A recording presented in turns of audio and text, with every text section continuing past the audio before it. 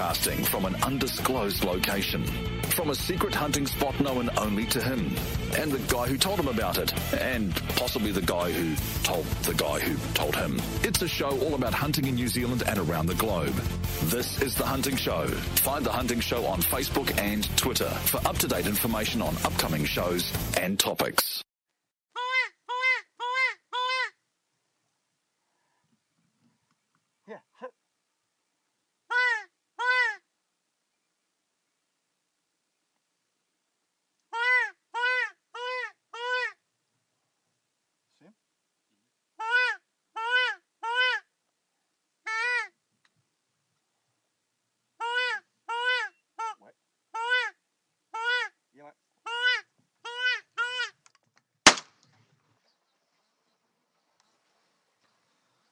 Well done, Mr. Spargo.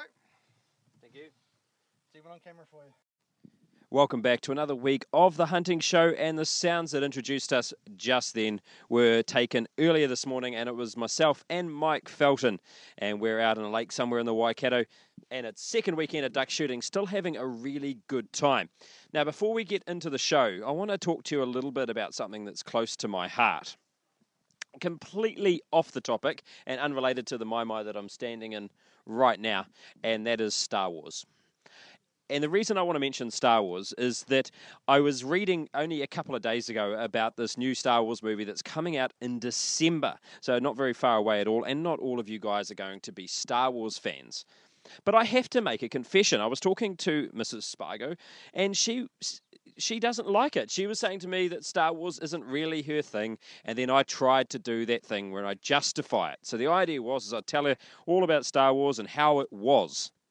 And something I found extremely frustrating. You cannot get, legally or otherwise, a decent copy of the original Star Wars. It's like George Lucas had them wiped from the planet, and all I can get is that digitally enhanced rubbish that came out not so long ago.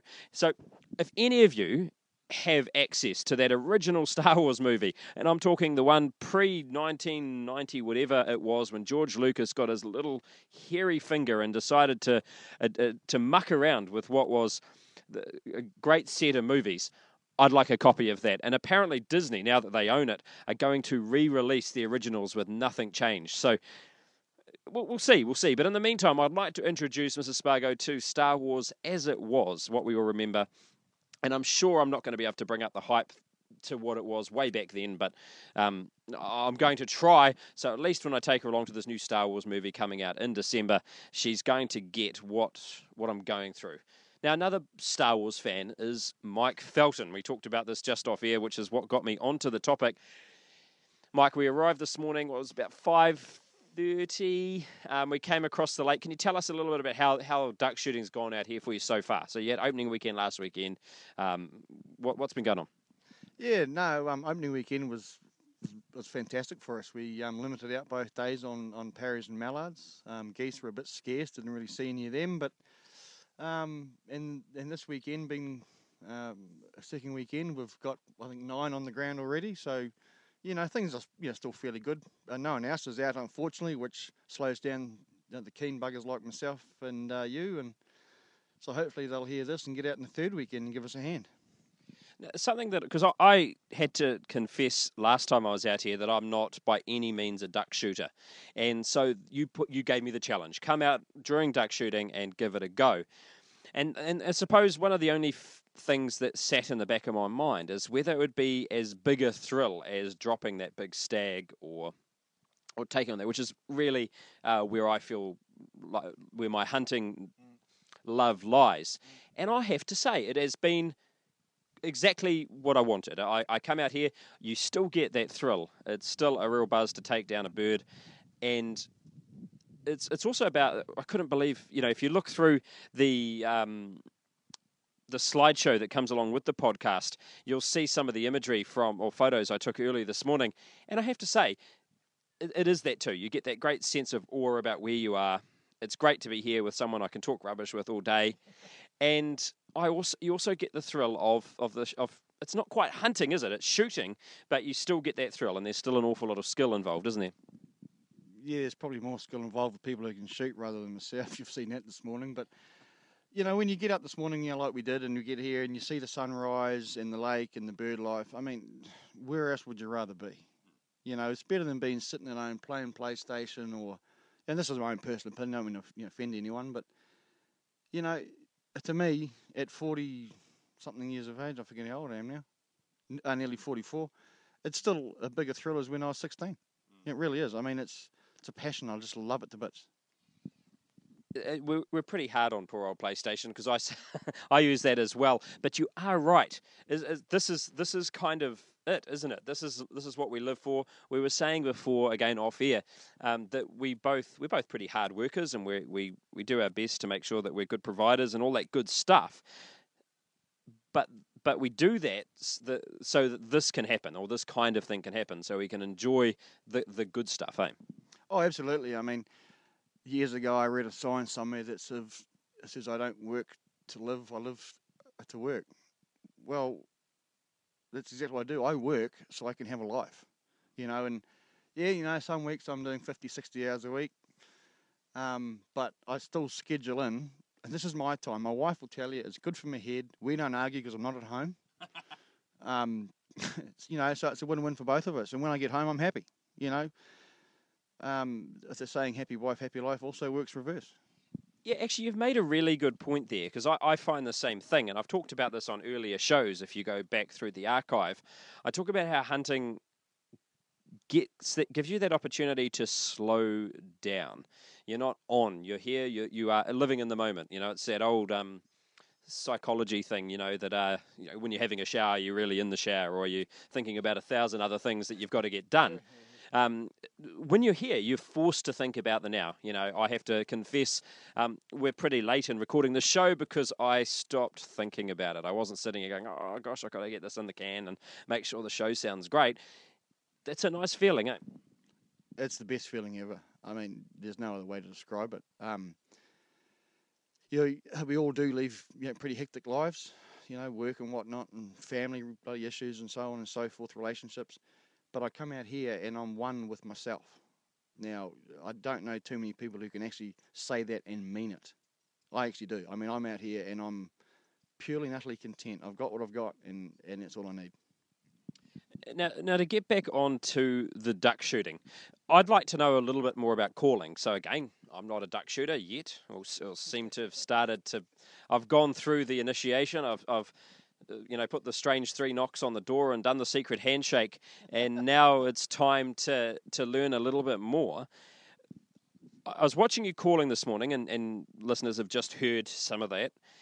Can you tell us a little bit about calling in ducks? And this is only from your point of view. I know there's 1,000 other opinions out there. As I said a few weeks ago, I don't call a duck unless it's doing something I don't want it to do. So if it's flying past, you give it the big burst, you know, the hail call, you know, hey, come back here, you know, I want to shoot you. If they're coming in, you've heard a chuckle, just a nice little chuckle. Low light conditions, the Drake whistle works, you know, sort of really, really well as well. So watch the bird, see what they're doing. If they're not responding, try something else. Now, you might notice I had 3 callers in my hand at one stage there, and that's to get the right caller for that bird. You know, a lot of guys will buy 1 caller. I've got 5 here, I think, at the moment.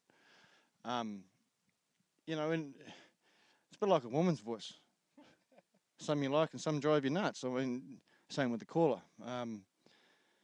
Some ducks don't like a particular caller, and yet the next mob that come through do. So, yeah, just play around with it and see what they're doing. And I suppose the next step is actually learning how to call. Now, have you got any tips for someone that's learning how to call? I know there's a couple of DVDs around. There's a lot of stuff on YouTube. But I suppose getting out there and practicing is the key, isn't it? Absolutely. One of the things I said you just before off air when you were playing back some audio was I've actually never heard myself call on tape. And what I heard, I don't know what you listeners think, but I actually liked it. To me, it sounded like what I wanted to achieve. So that's another string to your bow when you're practicing. You know, record yourself. Have a listen. Now, does that sound like a duck? If it does, stick with it. If it doesn't, try something else. I've got a bit of a thing I want to mention to you now, but earlier on you were doing some calls, and where we are, it was extremely flat and it was very calm at that time of the day, and there was an awful lot of echoing. Now, ducks don't echo, do they? Or they do echo, it's been proven, but realistically you don't hear the echo. Am I just gripping at some weird straw, or just something I noticed? No, you did right. It was that calm this morning that the lake was like a sheet of glass. There wasn't a breath of wind, hardly a cloud in the sky, and you could hear it echoing, I don't know, probably 8 times. Now, not ideal.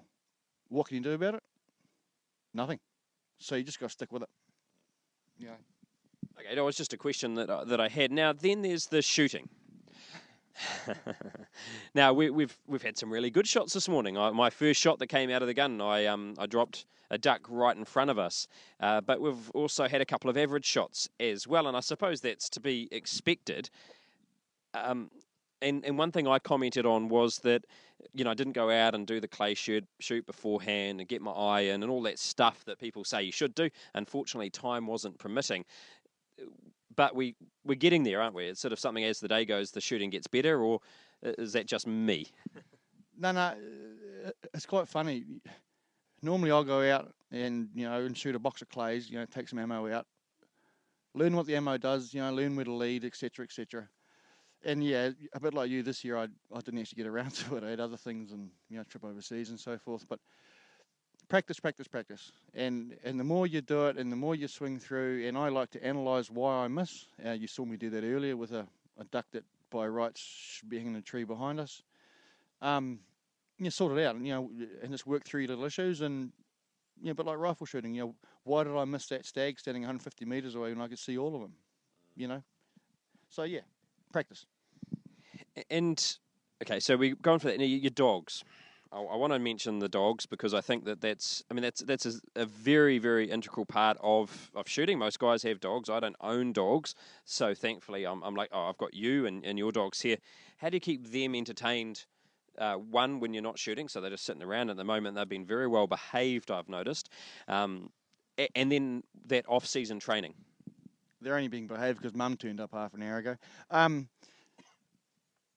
Like right now, they've had an early wake up this morning at 4 o'clock, so they're just quite happy to lay in the sun and have a sleep.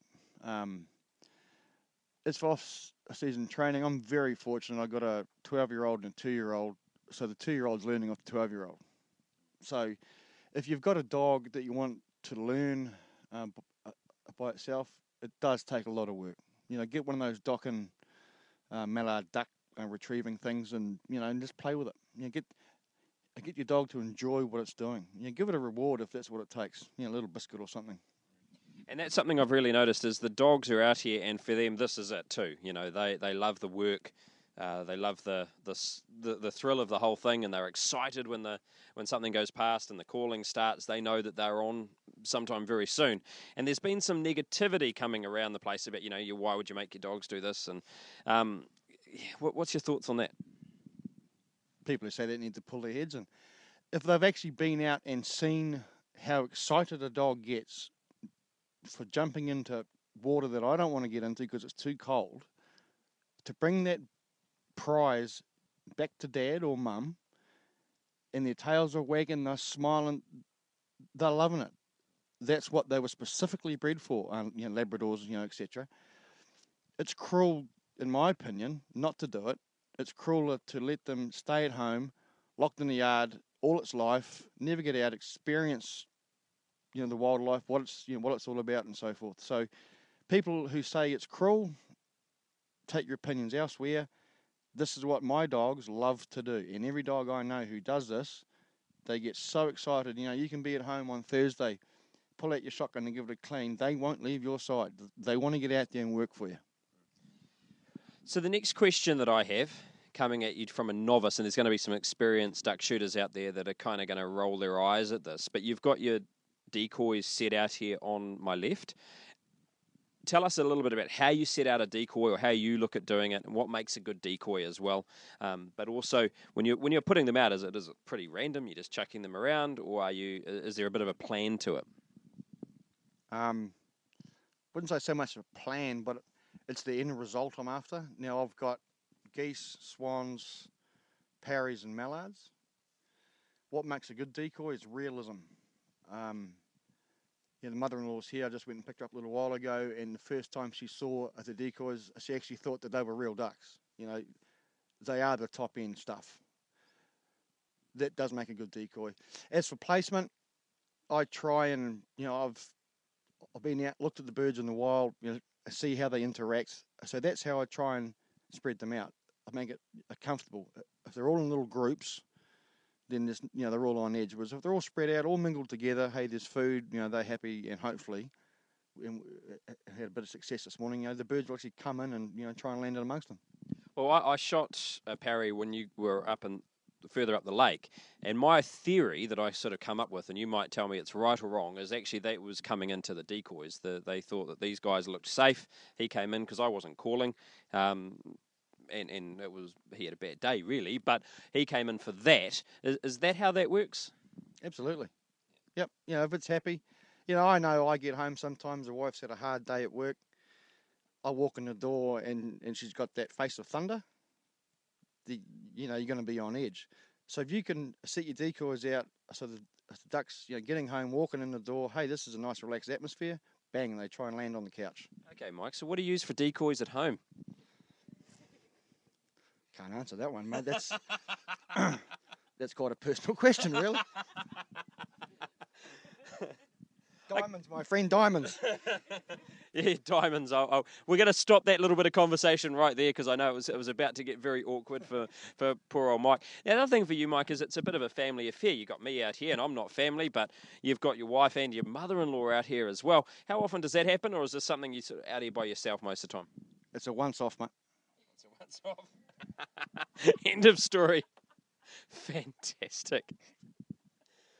All right, so you've got the decoys out. One of the questions I had about decoys, and this again is going to make the odd experienced shooter roll their eyes, is why don't they make them out of real feathers? You've got all the feathers that you're going to take off the duck. Why don't decoys get made out of real feathers? Cost and longevity. I've actually thought for years, and I must actually get off my ass and try this one day, is to actually skin a duck, tan the hide, and stretch it over a decoy and just see how it works.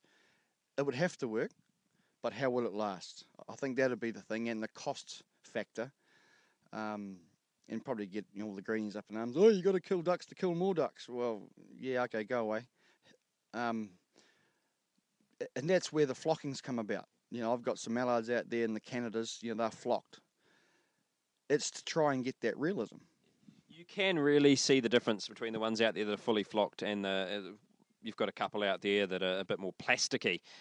Really, I mean, you can see the shine on the top, and that's what it's all about, isn't it? Yeah, correct. If you have a look at the AVNX black ducks out there, the black mallards, I think they call them, I mean, they do look real, and we've had mallards this morning try and land in amongst those decoys, so tell me they don't work and have a happy day. Okay, well, let's try that. I think that's on the cards because you look at if you get something that's a duck or a game bird that's been taxidermied, they last forever, don't they? So there must be a way to make them work, and maybe it is just that. Maybe it just takes up too much time, or maybe it's the impossible dream. Nothing's impossible. I got the mother-in-law here. I really do believe it'll work. The longevity aspect is probably more in storage. You'd have to keep, your buggers and so forth away from them so they didn't eat through them and rot them and stuff. But yeah, hey, if we can work out a way to do it, then by all means, man, I'll give you a hand. Yeah, polystyrene duck underneath or something. I'm sure we can figure something out, eh? Now, okay, so talking to me, I'm new to this. This is something I'm getting. I've tried for the first year. What are some advice? You've seen me shoot now. You've seen what I've been up to. You must have a few bits of advice for me. No, you've shot ducks. You've enjoyed yourself. You got a smile on your face. That's what the whole experience should be about. Let's not get too carried away with learning how to shoot 10 out of 10 or 20 out of 20. Let's not get too carried away about having $3,000 worth of decoys on the water. It's the experience, and that, if it makes you happy, do it. I've got no advice for you. I mean, you've picked it up pretty quick. I mean, Christ, your first shot, you nailed one. I mean, really, what advice can I give you? I suppose the other thing for people that are looking at getting into this doesn't have to be an expensive sport, does it? Well, we're very lucky. Oh, I'm fortunate enough to have fairly nice firearm with me, and I don't own it. I borrowed that, but you can do this a lot cheaper, can't you? Absolutely. I wouldn't recommend anyone, if they're looking at getting into this, going out and spending $10,000, especially if the wife doesn't like that. But or husband, and then after a month going, yeah, nah, look, not for me. So you've just spent a whole lot of money that now you're lumbered with, and you try and sell, and you won't get anything back for it hardly. But so yeah, you can go out, you can buy a decent set of decoys, 12 decoys, $100. You go out and buy a shotgun, for under $1,000 and get some decent ammo, and you're away. So it doesn't need to be as expensive. I mean, also secondhand stuff. Trade me, there's always secondhand guns and decoys and stuff on there. So yeah. And there's also secondhand guns in most of the firearms shops as well, and those guys in there can be your first point of call. You can go into your local hunting and fishing store or your local, whatever store that you've got there that specialises in this kind of product, and in theory, those guys are going to be able to give you some good advice. I was actually hoping you were going to say that. I mean, the knowledge base from Sparky, in Taupo, Skitty. Yes, he's a young fella, but he's actually a bloody good hunter, and he knows his stuff. And of course he's half my age, and he told me something the other day that I'd never even thought of. So, knowledge base. Talk to people.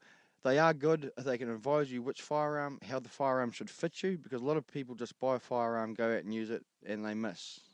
It's not because of the firearm, not because of them. It's because of the mix. Yeah. It's not healed properly, it's not towed properly. You think you're pointing here, but it's actually 3 inches to the left and 2 feet up. I mean, so before you buy anything, go and talk to someone, get some advice. And Skitty is Mark Clinch, and that's who we did the show with a few weeks ago. If you go back through the archive, Mark was calling in some Seeker unsuccessfully that day. It was very early in the season, but you did get to hear... It was Christmas. It wasn't quite Christmas. You did get to hear Mark have a bit of a go at calling, and the little rat is actually... He's not actually little, he's way taller than me, but that little rat is very, very good at that kind of stuff. And so, and full credit to him for coming on the show. We've got a little bit of time now. It seems to be the middle of the day's gone a bit quiet. Is that normal? Absolutely. It's like most wild game. Low light conditions is when they get more active. It comes down to predators and so forth. And Mrs. is just pointing, oh yeah, there's swans flying around. The middle of the day is normally, last weekend was, I must be getting old, man. I can't believe I did this. Last weekend was the first weekend ever I went and had an afternoon nap. Because I was sitting in the chair and I was just nodding off, and my mate said, man, you're snoring out loud, the ducks are flaring off. So I went and had a nap. So yeah, the middle of the day is normally when we have a big lunch, which is sort of dinner, and we have a snack later on. You have a bit of a sleep if you want one, and you just do what you want to do. Tidy the mine, I need to sweep it out. It's got a bit of dirt on the floor, and the missus is not happy. But there is quiet periods, but don't be fooled. As soon as you turn your back to make a cup of tea, a duck will land behind you. Actually, we noticed that before. I had the old jet boil going. First time I turned it on, I thought, it's gone a little bit quiet. Make a cuppa, and what happened, that was when all of a sudden things were flying and I was trying to grab something. And so you're absolutely right, isn't it? As soon as you don't think it's going to happen, it'll all happen right in front of you. Yeah, I can think of numerous occasions that's happened, not just duck shooting, but deer stalking. You take your eye off the prize for 2 seconds and all of a sudden there's a stag running away from you. It's just nature in it. And I want to touch very quickly before we finish the show for today on the culture of duck shooting and the etiquette that's involved as well. And there's going to be some people out there that are very experienced duck shooters, and there's going to be others that listen to the show that this isn't their sport and they're just listening because they listen in every week and they're deer hunters or they're pig hunters or whatever they are. Can you go through a little bit of those things? First of all, my-mais, and how do you get one of those, and what's the rules around that? There's a pegging day, which is normally, I think, the second week in April. First weekend in April, I think it is. We're up until 10 o'clock that morning. The previous tag has first right. After 10 o'clock in the morning on that day, if it hasn't been tagged, then by all means you can put your tag on it.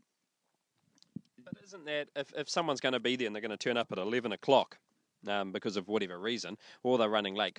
Isn't that a little bit wanky just to go, oh, mine now, it's 10 o'clock, or is that just not how guys do this? That is, ducks. Now, that is the law, and yes, if someone did that to my it would be very wanky. And my 260 is good for 1,300 metres, people. It is a bit wanky. Most guys I know, where we shoot here, we know that if your tag's not on the no one else is going to tag it, because that's where you've shot for X amount of years. And at the end of the day, if someone come along and tagged it and you got here opening day, they'll get told to move on, even though there's no legal grounds for that, but, it's just etiquette. Or, as I said in our last interview, go and find somewhere where the birds are and put a tag up. Build yourself a little hut or a little whatever. It doesn't need to be anything fancy, just 4 waratahs and a bit of scrub with wire around it to hold it together. And you're away. So that's really it. And then there's the whole drinking culture thing, and I touched on this during our last interview as well. And it's something that does put some people off duck shooting, that's got a culture or has a perceived culture that what happens, you get up, you have your first tickle in the morning, and then you're rocking through the day. And I've heard stories of guys in my eyes, they're getting rained steel on, as because the guys next door have had way too much to drink. That culture seems to be starting to change. And look, we're not being the fun police here. I know a lot of old guys that go out and they have a scotch the moment they arrive, and that might be their thing. They're not getting snotted. It's just tradition. But that culture's changing, and I still think it probably needs to change a little bit more, doesn't it?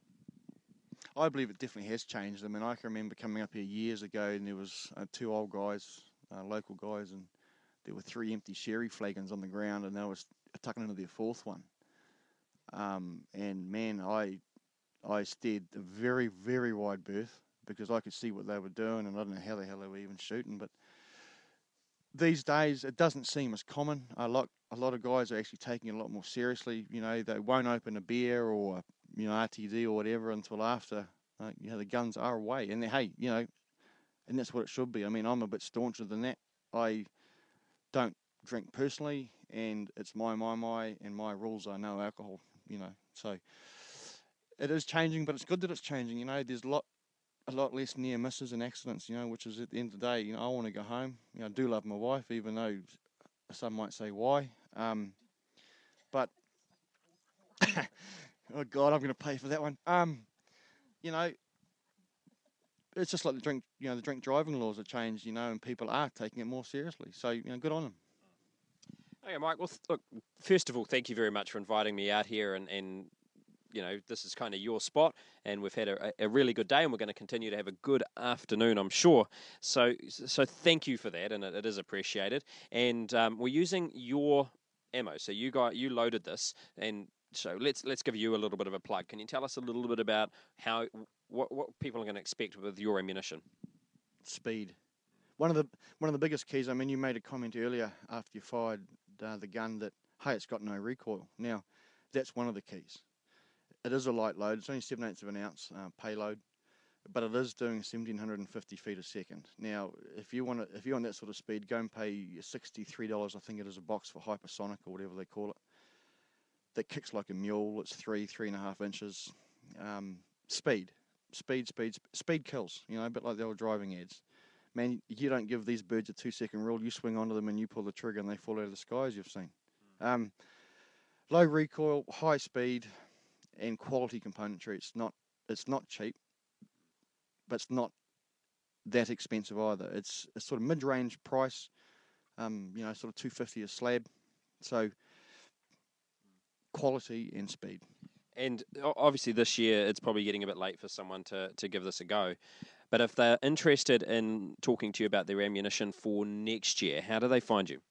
Website, which is feltonreloading.co.nz, or shortly it'll just be .nz, no co in there, or 027 268 2260. And the beauty of this being a podcast and not real radio is you can rewind and get that phone number, so we're not going to repeat it. But remember, feltonreloading.co.nz, and give Mike a call. He's very approachable, and he can start to give you a little bit of advice and pass on some of that knowledge, but also sell you something, which is obviously the goal here. So, Mike, once again, thank you very much, and let's do this again next year, eh? Yeah, look, it's been a real pleasure. You haven't fired at a duck since you're a kid, and it gives me no more joy to bring someone out like yourself, who is a novice, and you see you shoot your first duck, and the smile on your face was actually quite priceless. So hey, no problems at all, anytime.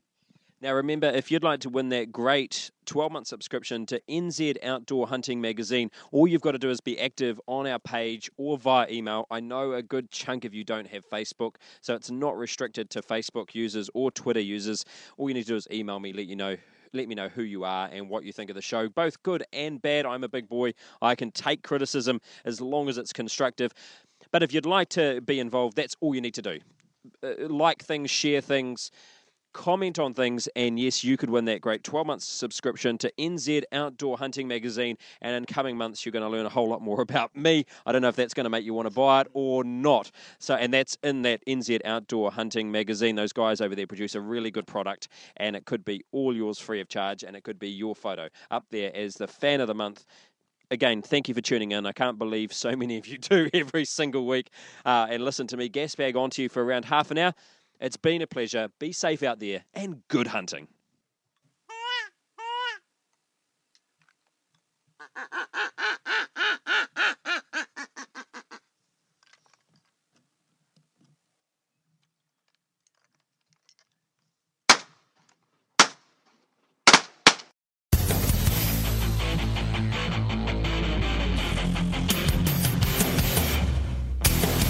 Broadcasting from an undisclosed location, from a secret hunting spot known only to him, and the guy who told him about it, and possibly the guy who told him. It's a show all about hunting in New Zealand and around the globe.